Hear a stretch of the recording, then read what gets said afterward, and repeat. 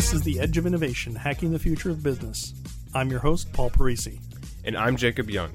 On The Edge of Innovation, we talk about the intersection between technology and business, what's going on in technology, and what's possible for business. We're talking with Falk Wolsky. He's the Chief Innovation Officer with Innogate Tech. Is there anything specific you would like to talk about in this interview that would be helpful, you think, that I haven't touched on yet? This is a hard question. I know. I'm sorry. Yes. I will not sell my product. That is not fair. We talked about innovation. What I'm very interesting hearing it was maybe we all will see supernova very soon. Scientists and astronomers very interested in it because in the nebula of Orion there is one star and he loses in brightness, right? In these days, in these weeks, and people are very curious because it's maybe a sign that he will have a supernova. Oh, so cool. that will be the first time we actually can watch supernova. Why I tell you this? Because we come back to this curiosity. Now you might say, why I should care? It's not economically relevant. It's not relevant for my calendar. It's not relevant for my relationship, and so on and so on. But somehow we are all part of this very big game, right? We are in a very small bubble, in a very small blue planet, flying around a very small star, Right. and, in a very small galaxy and surrounding it. And I might say this is a wonderful trigger to look up and say, wow, cool, amazing. This wow, cool, amazing is a wonderful word. So let's come back and have a wonderful word from Michael Ende, one of my favorite authors of the childhood. He was writing The Never-Ending Story. But he said, if you're getting adult but don't stay child, you're not a human. Yeah, It's that's very true. rough. But what it is the eyes of children, not everywhere to see wonders, but to stay curious. The wonders you cannot see anytime again. You have seen the bug, it's a bug, wonderful. And after 1,000 times, it's still a bug. You learned. Nevertheless, there is so much interesting things, and to keep curious and stay curious.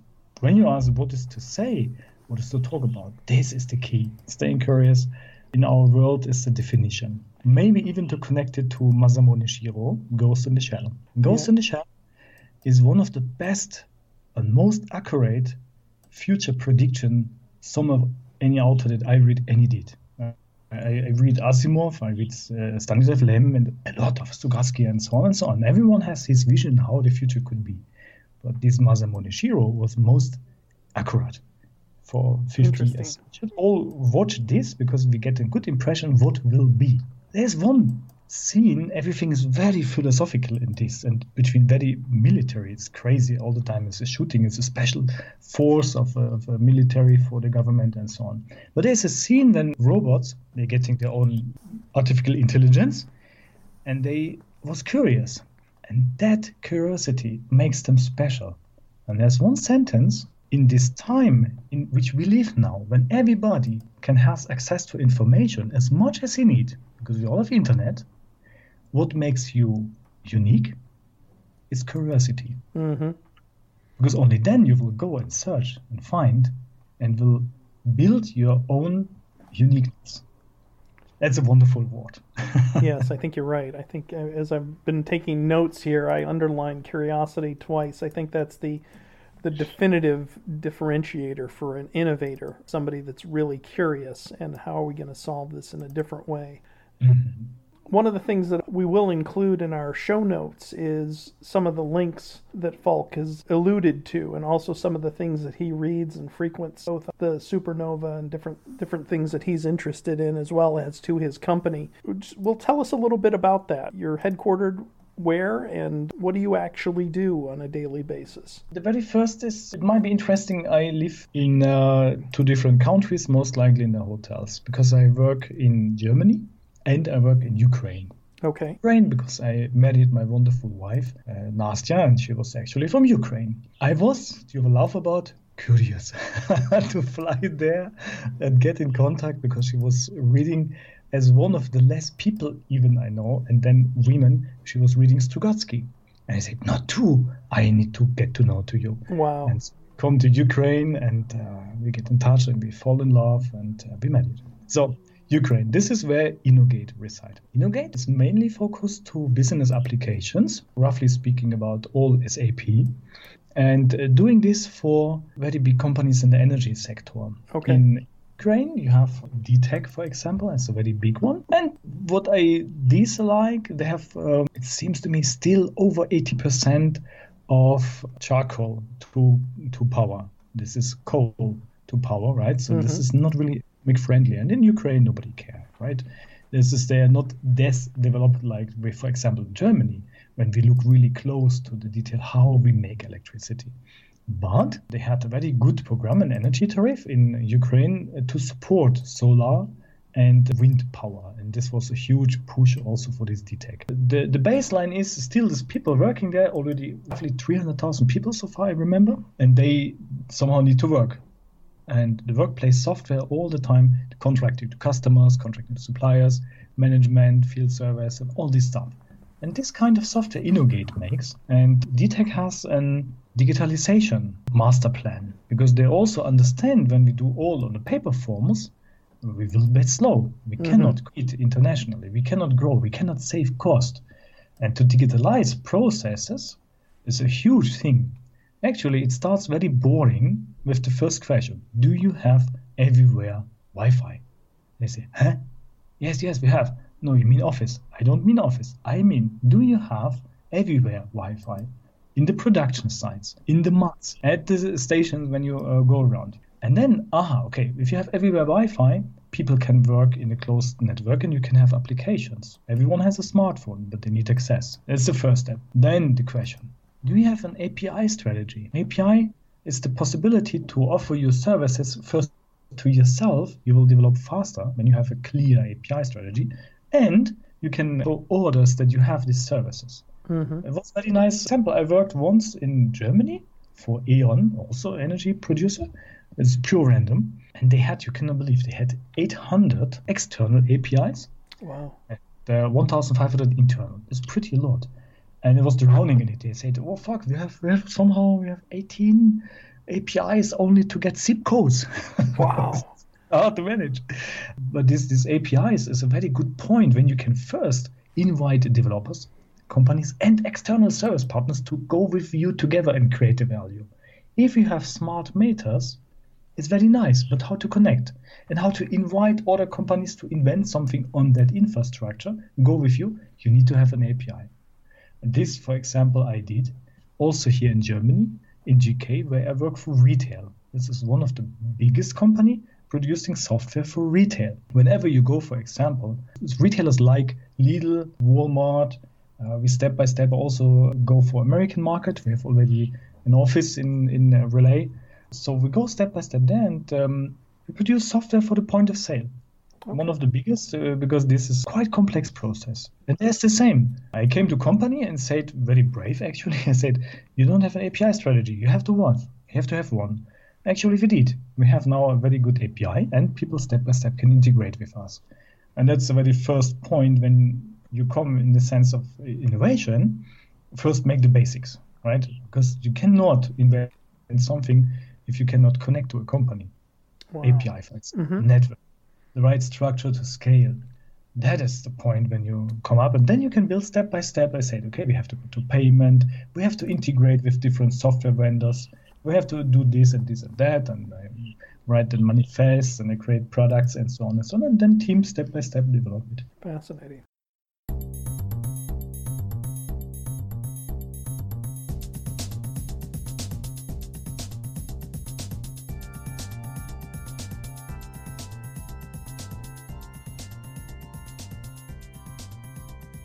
We talked a lot about me, pretty boring. What's true. About you?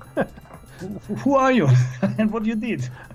You're also an inventor, I heard. Yeah, I've multidiscipline, done a lot of manufacturing stuff, a lot of technology stuff. And when technology, computers came out, I saw a way to do a lot of the things that you would do in the manufacturing sector without getting your hands dirty.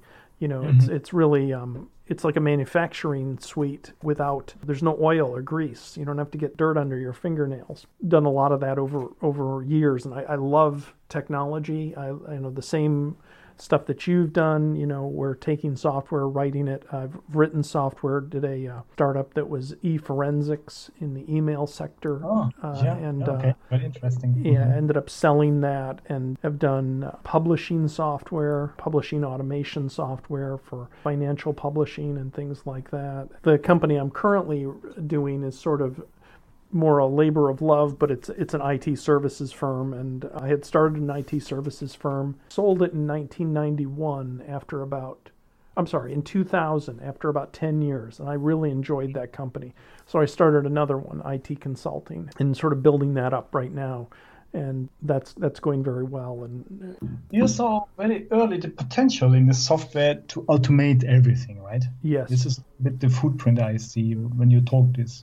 Yeah, very much so. Very much so. There was an Apple campaign, Kinko's, very old, called Wheels for the Mind, and it really symbolized or encapsulated what you could do with technology. It was the ability to automate and give people more efficiency and basically amplify the number of people you had. Can I ask you something about it? Yeah. With my wife, we will build a foundation. Mm-hmm. And the foundation should take care about what we call the useless society. I'm pretty sure you have heard already about it. Useless society is the people, they get automated of their jobs. We have this discussion a lot. And we have now a huge quote of people in university already, and their jobs they later do still don't exist. And on the other hand, we have a huge amount of people, they will just automated, I say. I see two directions as the very first, the truckers and the lawyers. Mm-hmm. Truckers, is the problem on them is they are not high skilled. If the trucks, especially the trucks, are super easy in exchange to cars on the street in the city, but on the highway, it's easier. And the big companies are very near to give a full automated solution for that in the range of 5 years. Sure. This is millions of people. Millions. What they will do? They go to elderly care? I don't believe so. They have, most of the time, no second job. Right. And this is what we call the useless society, and they will get more and more by this automation. So one of the philosophical questions in the Masamune Shirow Ghost in the Shell was exactly this. If a human understands he can automate something, he will do. But this is not always a good thing. How do you see this? Well, first of all, what we're doing, we're in the IT space, and the unemployment rate in the U.S. is under 4%, under 3%. You can't hire anybody. And what we were doing is we're taking people that are unemployable or not skilled in technology and training them. If we can take a person who has good personality skill, we can add to them systems, automation, that can help them deliver technology solutions to a certain level. I think that the new economy can be bent to the will of making people useful again. I think there's a tremendous need for making them useful. It's going to be interesting because there's going to be people who are not willing to want to learn something new. That's the hardest thing to overcome, is how do you motivate somebody who has invested the large majority of their life into something that is now obsolete? And how do you get over that? And I think that's something we need to come to terms with.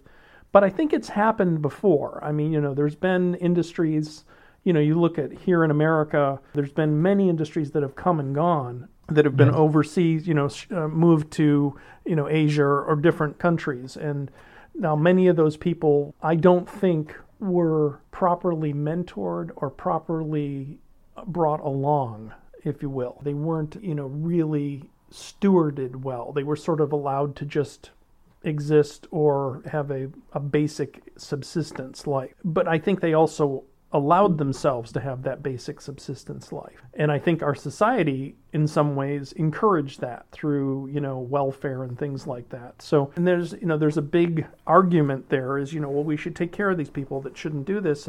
But if you didn't have it and they were forced to go out and get a job, then they'd learn the new technologies. And so what I'm trying to do is I want to take people and offer them free training and see if they're interested in technology jobs, and offer them and hire people that have a good personality. Because that's the one thing I can't train, is you have a bad personality. I can't do anything about that.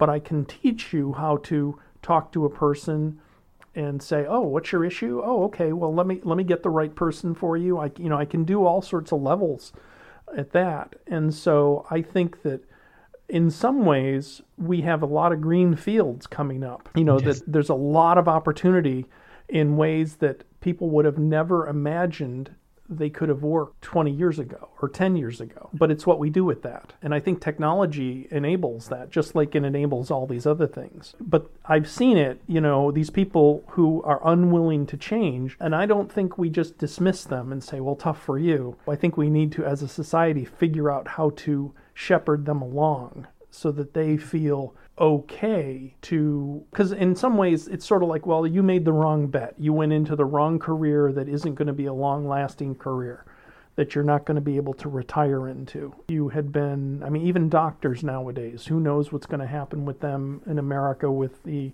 healthcare changes. If you were a doctor, you were set for life. Well, now it may turn into, no, you have a standard wage, and that's the way it is. So it's an interesting change. So I agree that we need to be good stewards of technology, but I do think that there's a tremendous potential for it to do exactly what you're saying, that for all these people to just be lost and not to be able to do that. But I think what will happen is people will realize a little bit too late. I think we're early realizing this, that they will realize that, oh my gosh, we need to make these people useful to the technology economy because that's the only way it's going to scale. So that's my 2 cents. Very good one. I like your answer a lot. Thank you very much.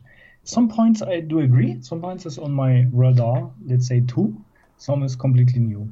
What I take out of it is what is not new is education. Right. What is new to me, motivation.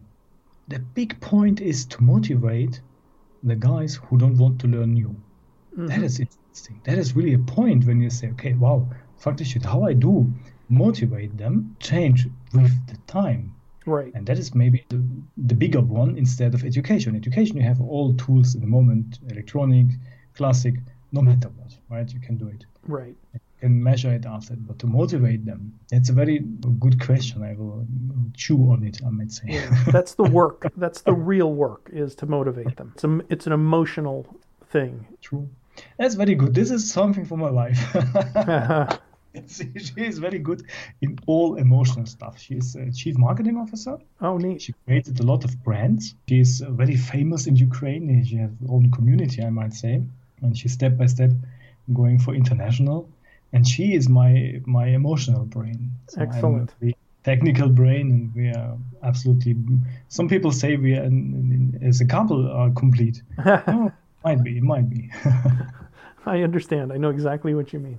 Well, excellent. We've been talking with Falk Wolsky. He's the Chief Innovation Officer with Innogate Tech, and you're headquartered in, what would you say, both Ukraine and... Kiev. The one is in Kiev, Ukraine, and Germany, Berlin. Let's say Berlin. Okay. And we've had a great talk about innovation, and there'll be a lot of links in the show notes to both his company and some of the things we've talked about. Any final words you'd like to say? If I say now, stay curious, that's too simple. Well, that's thank you very much. The final note. That's a good one to say. Stay curious. I like that. Stay curious. The final note is I'm very thankful for the talk. I enjoyed it a lot. Excellent. It was very good questions. Thank you also for that. And I wish all of us, especially in these times we have, in 2020, good year. Let's come safe through to the year. This is concerning most of us in the moment, I believe. And stay curious is the key, right? Because especially when we see our future is more and more speed up, uncertain, flexible, changing. Everything is not like it was yesterday already. We will only survive if we are flexible and curious. Yes, that absolutely. Good words. Well, thank you very much. Thank you very much. It was a pleasure to talk to you. Oh, good to talk to you too.